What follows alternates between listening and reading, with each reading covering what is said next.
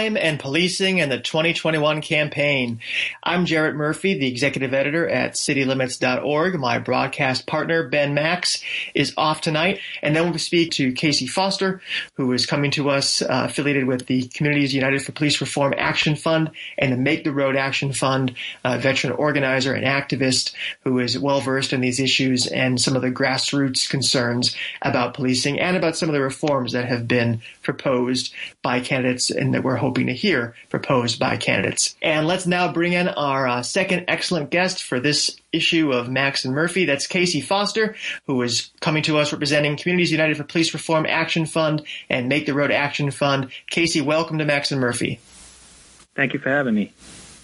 Thanks so much for being on. You and I have talked about, I think, this issue before. I don't think you've been on the show, but we've talked in the past. I know you've been active on this for a number of years. Give us kind of the broad picture compared to where we were in 2013 when every candidate was promising to do something about stop and frisk and police reform was kind of becoming a cause celeb. Where is New York City now? What progress have we made? Are we on square one still? Are we on square 1.5? Where are we? So, I think I'd start with the reason why we've made progress is because activists, families of New Yorkers have been killed by police, have been relentless in their organizing. You mentioned 2013. We go to 2014, right? Unfortunately, we all saw the tragic death of Eric Garner on video. And we know that it took years for his family to get any sort of justice there, even though only one officer has been fired, many more should be fired for that murder. But where we are now, I think, broadly, we're seeing, I think, platforms that are being developed by candidates that are influenced by the movement for police reform and accountability. And so we're seeing platforms now that are intentional in divesting and defunding from the police department, intentional that if we're going to get anywhere in this fight, that we have to reduce the size, scope, power, and funding of police departments. And so I think that's in direct relation to the organizing we're seeing. New York State recently passed a bill around police transparency, repealing 50A, which was on the books since the 70s. And so increasing transparency is a step in the right direction. To your kind of, are we on square one? We still have a long, long way to go before I think we can say we've seen market shifts in the way, particularly that Black communities and communities of color are policed in New York City. Talk about divestment and defunding, because that's a word that's been discussed a lot, especially in the past year. Obviously, the conversation's longer than that and older than that. But what does that mean to you? And I guess we're talking about the NYPD, so that is an actual thing, an actual number. They have like 36,000 sworn officers. Their budget is, I think, something like $6 billion. Is there a right size that you have in mind or that we generally should be thinking about? I think we have to absolutely significantly reduce the headcount of the NYPD. I think that is going to be critical in reducing their funding, right? When you look at the funding streams, although many of the funding streams are actually hard to follow because it's not transparent in terms of just overall funding for the police department here in the city. But, when I think of defund or divest, I think in Austin, Texas, the city council just voted to divest funding from the police department for the city to buy hotels to provide permanent shelters for homeless folks. That, to me, is what we're talking about when we're talking about defund and divest. We are talking about taking funding away from an agency that continues to perpetuate violence in our communities and reallocating and reinvesting that fund those funds and organizing care for communities that often do not receive care. And I think if we look at the pandemic, it's clear to everyone that the city has actually not been set up in a way to organize and provide care to the most vulnerable communities. In the agenda that you and your fellow members of the police reform movement, criminal justice reform movement, are developing, I understand that that's still being developed. Talk about police accountability. As you mentioned, 50A, which was this crazy law that said that you can file a Freedom of Information request on just about anything in New York State except disciplinary records of cops or firefighters or correction officers. It was a law that's been in the books for a long time. Mayor de Blasio was particularly keen to adhere to it, and it has now been repealed. What else is on the agenda in terms of accountability? And specifically, a lot of candidates are saying a lot about the Civilian Complaint Review Board, ways to change what it does, empower it more. Do you think that there is power to be had for the CCRB? Could there be meaningful reform there? I think the CCRB, we could definitely provide the CCRB with the resources in order to kind of increase investigations. I think there's ways to empower the CCRB. I think, but all of that is moot. All that is moot if at the end of the day, it's the police commissioner that's making the final decisions on police disciplinary process.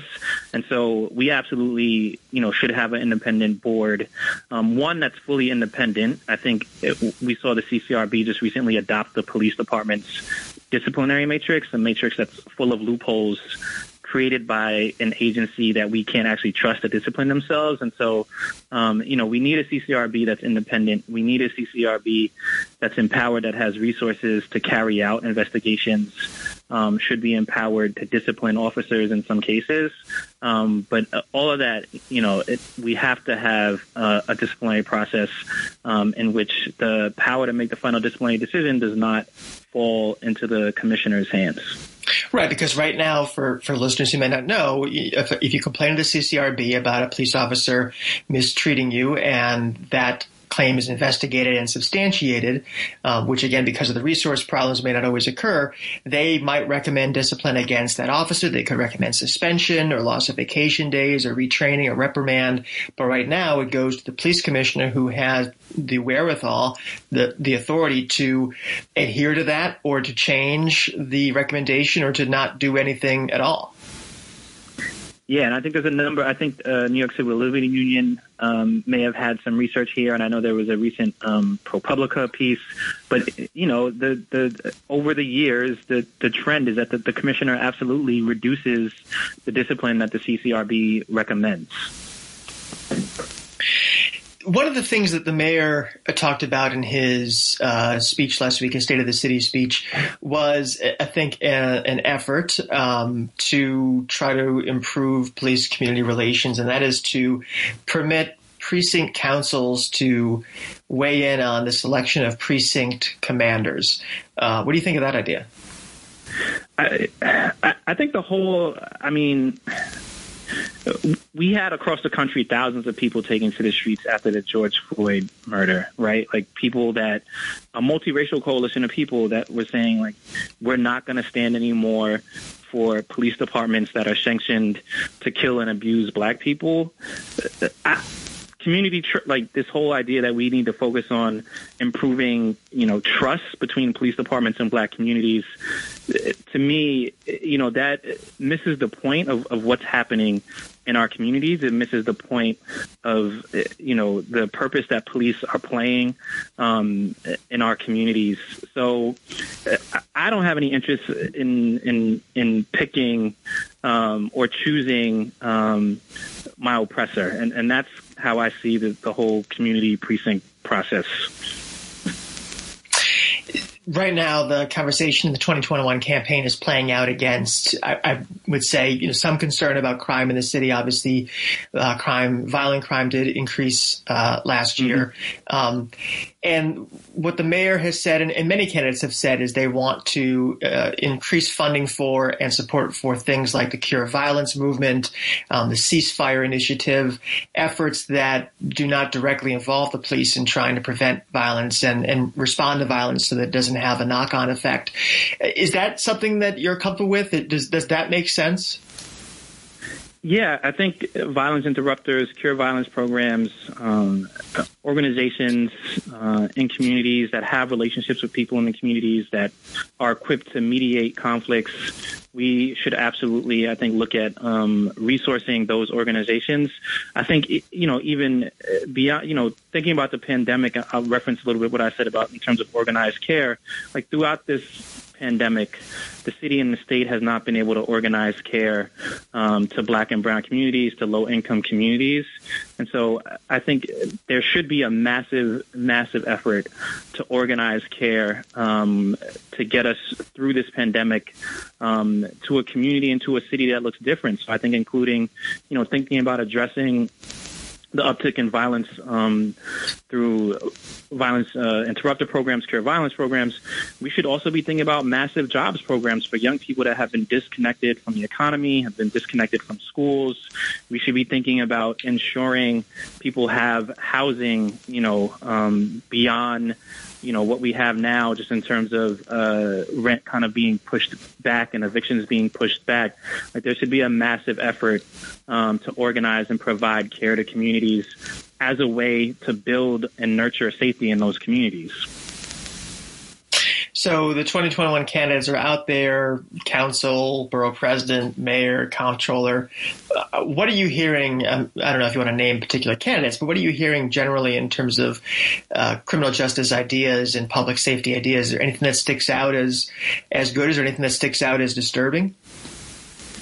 Yeah, I mean, Tiffany Caban, who's a candidate running Astoria, Queens, recently released the public safety platform, which it's a comprehensive platform that's looking at reducing the scope of policing in New York City, which I think lays out, some initial ways where we can remove police from the social life and social fabric of communities of color. And so, that to me is a starting point for where, we should be looking to go in the future in terms of reducing the scope of the responsibilities of the police and returning social responsibilities and social services to other agencies.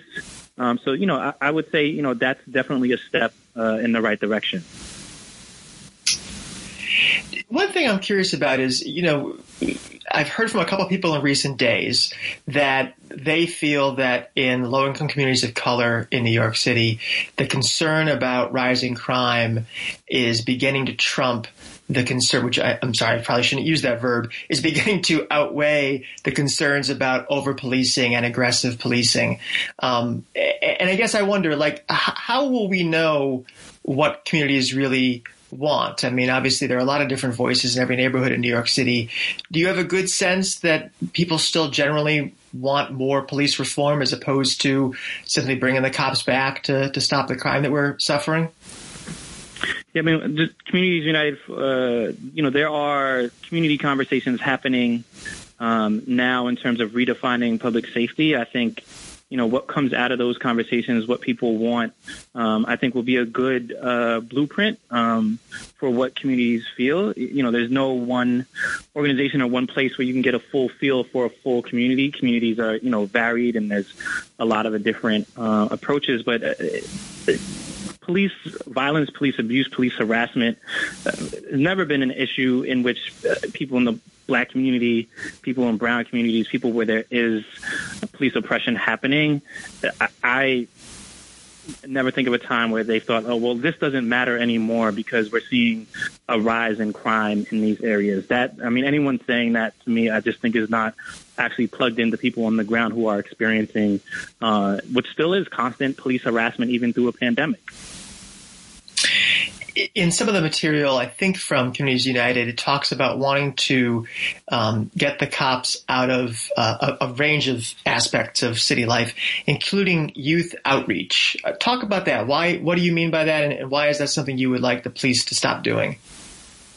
Yeah, police are not equipped to be connecting with young people to provide support. We should not structure our government in a way that the agency that's reaching out to support young people is the police department. And historically, police department youth outreach programs have always been connected to surveillance and control, right? Like historically, efforts around youth outreach and youth engagement have always been connected to surveilling youth, to controlling youth. So, if we're in the state of where we are now is that, young people that need support, we're going to connect them to the police department. Like I said earlier in the call, we have a long way to go in terms of how we're changing the way communities have been policed historically. So tell me about the efforts you'll be undertaking this year to try to shape this conversation. Obviously, it's a wacky campaign year. You've got every office in the city wide open, or not every office, you have many offices wide open by term limits, every city in the office on the ballot. You got ranked choice voting. You have COVID making it hard for people to campaign. A lot of different issues on the table and a lot of different candidates vying for attention.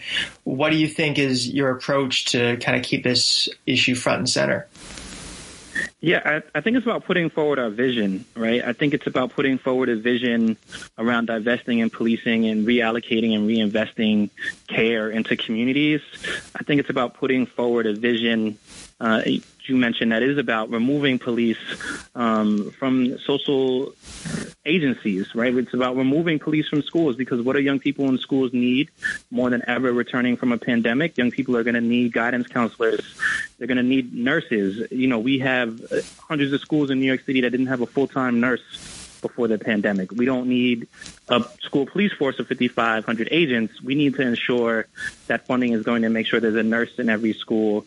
Funding is going to make sure there's guidance counselors in every school. I think it is about a vision that's full of the things that people need in their communities and their social institutions. And that vision is, I think, going to lead, a lot of the kind of conversations, a lot of the way we see the election season turning out over the next couple of months. I know you have a vision and your colleagues have a vision too, and I don't mean to reduce it to a simple wish list, but Mayor de Blasio will be mayor for the next 11 months. He still controls the police department and a lot of other levers of city policy. If you ran into him on the street and could ask him to do one thing that you think would be meaningful to affect this issue over the remaining time he has, what would that be?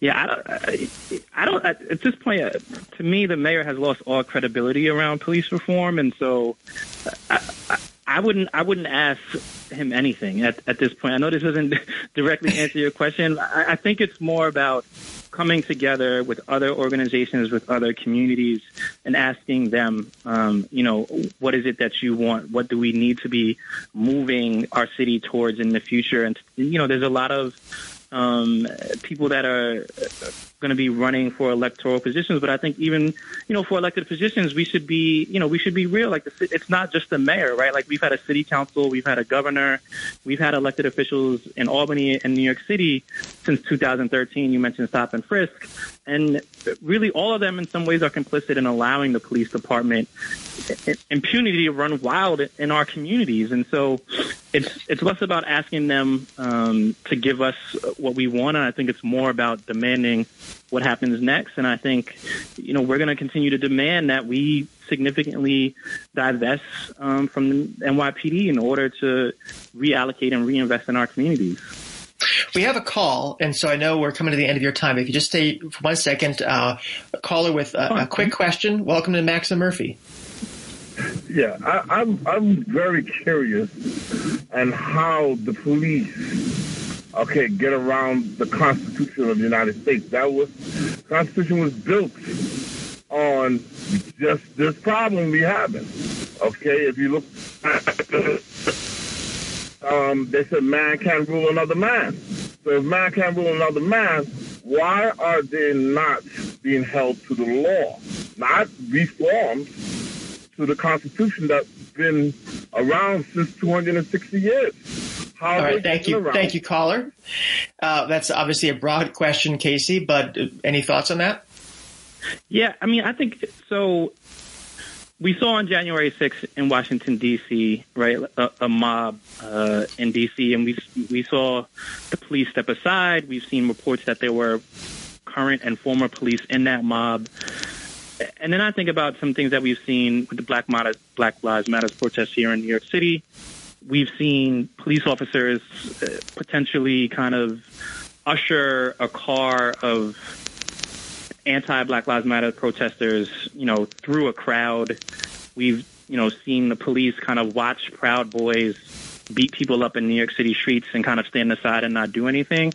And I think it's because the NYPD police in Washington, D.C., they're all serving the same purpose, right? It's law and order. And the order part is about order, maintaining a racial hierarchy in the country in which Black people are at the bottom of that hierarchy.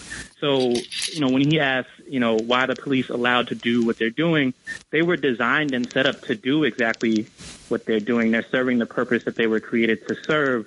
I think it's on all of us in our communities to organize, to dismantle that, to not rely on Mayor de Blasio or elected officials to lead on that, because I think they've, over the years, let everyone down and let us know that they're not going to lead on that. And so the police are doing what they do because that's what they're designed to do. They're serving a purpose, for the larger state. And so I think we've got to continue to organize to dismantle that, because the Constitution and laws were not set up particularly to protect Black people from policing in America. They were set up to police us. Well, Casey Foster, who is with Communities United for Police Reform Action Fund and Make the Road Action Fund, thank you so much for joining us. Thank you, Jack. Have a great week in the greatest city in the world.